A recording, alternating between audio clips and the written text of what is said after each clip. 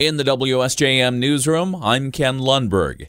It's presidential primary day in Michigan. Polls close at 8 o'clock this evening. WSJM's Andrew Green reports there are also some local issues being decided on the ballot in southwest Michigan. In addition to the presidential primaries, there are a handful of ballot questions voters are being asked to consider.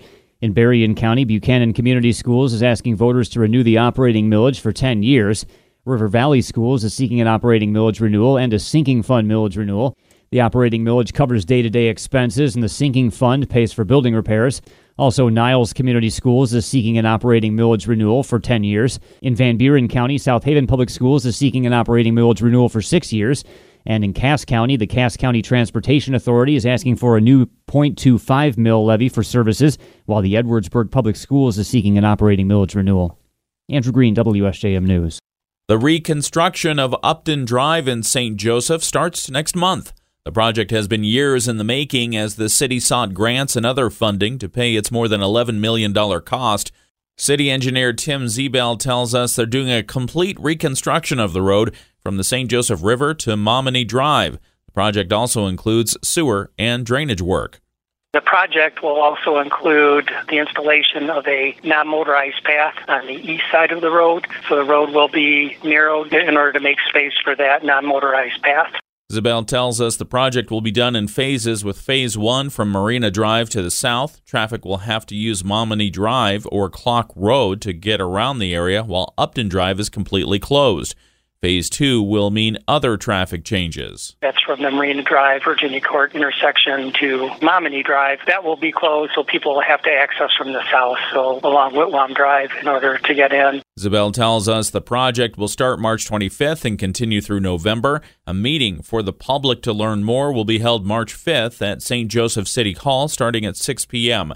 City staff will explain how the work will go, and people will be able to ask questions. Interested parties can sign up for weekly email updates on the project's progress. We have the form to print out and drop off at City Hall, posted on our website, WSJM.com. This is National Invasive Species Awareness Week, and Michiganders are encouraged to do their part to help prevent the spread. Jennifer Holton with the Michigan Department of Agriculture and Rural Development tells us there are several species of plant, insect, and fish that the state is keeping an eye on. In southwest Michigan, there are a few concerns. Spotted lanternfly, which if you're a wine grape grower, you are very familiar with the potential damage spotted lanternfly can cause. Asian carp, a variety of other things. In October, an invasive aquatic plant called hydrilla was found in a couple of Berrien Springs ponds. Testing by the DNR and Eagle in nearby water bodies did not find any additional samples. Holton says when an invasive insect or fish wind up where they're not supposed to be, it can threaten the entire ecosystem. Each year, it's estimated that invasive pests can destroy up to 40% of food crops around the world. That causes billions of dollars in production and trade losses. So definitely really important for everybody to kind of do their part. Holton says firewood is a common way invasive species get transported. It's recommended you buy fire-treated firewood or only use firewood that you bought in the area where you're using it. Boaters are encouraged to wash their craft after leaving a body of water. Hikers, too, should clean their shoes or boots after hitting the trail. You can learn more about invasive species that threaten Michigan and report them at michigan.gov/invasives. A new online portal has been launched for the public to learn about how the federal government spends their money.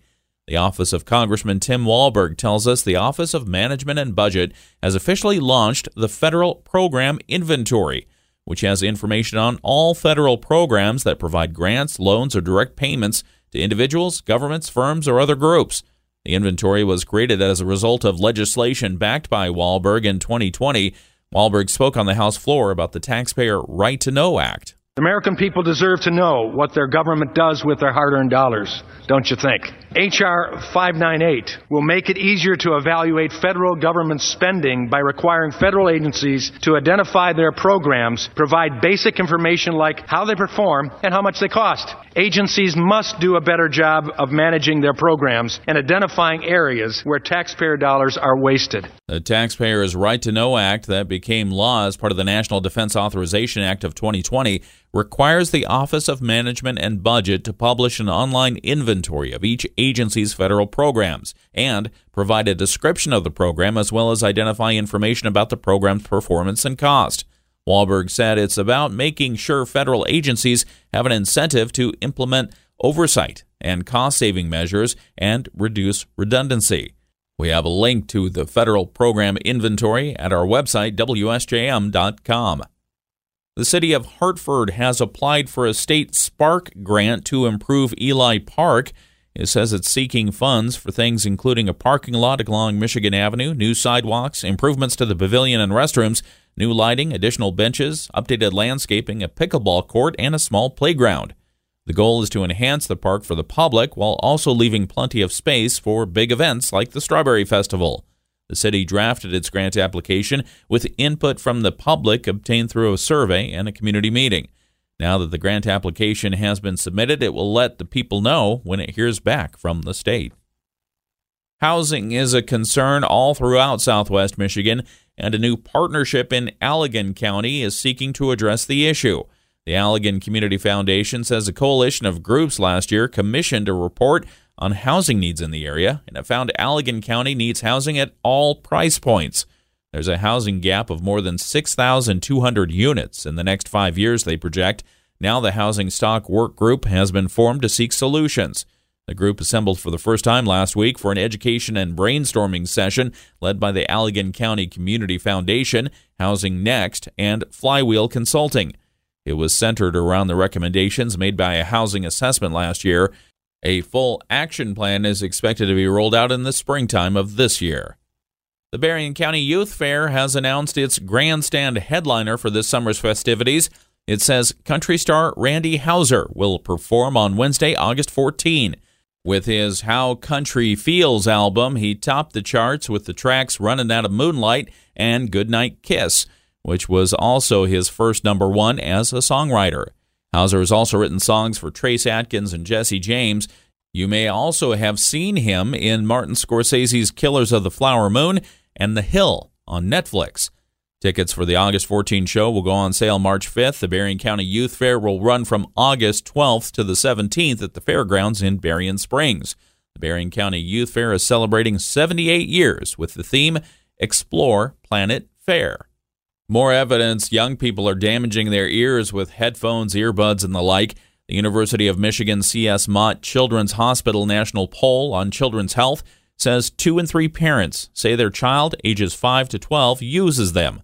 Poll co-director Dr. Susan Wolford adds 1 in 6 use the devices for at least 2 hours a day. This is a matter for some concern because we know that the younger you are, the more vulnerable your ears are to noise-related damage. And this is because children have smaller ear canals, which leads to the potential for sounds to be amplified and putting them at greater damage or greater risk for damage. Wolford recommends limiting the children's use to no more than an hour a day and monitor the headphone volume to somewhere less than 70 decibels. Ford Motor Company says it stopped all shipments of the 2024 model year F-150 Lightning electric pickup trucks so it can perform quality checks for an issue it did not specify. The shipment halt began on February 9th. Auto analyst John McElroy says there may be a bigger issue with the vehicles than Ford is letting on. Nobody seems to know yet, at least nobody outside of Ford yet. They stopped it because they said they wanted to go through quality checks. Well, here it is, February 24th.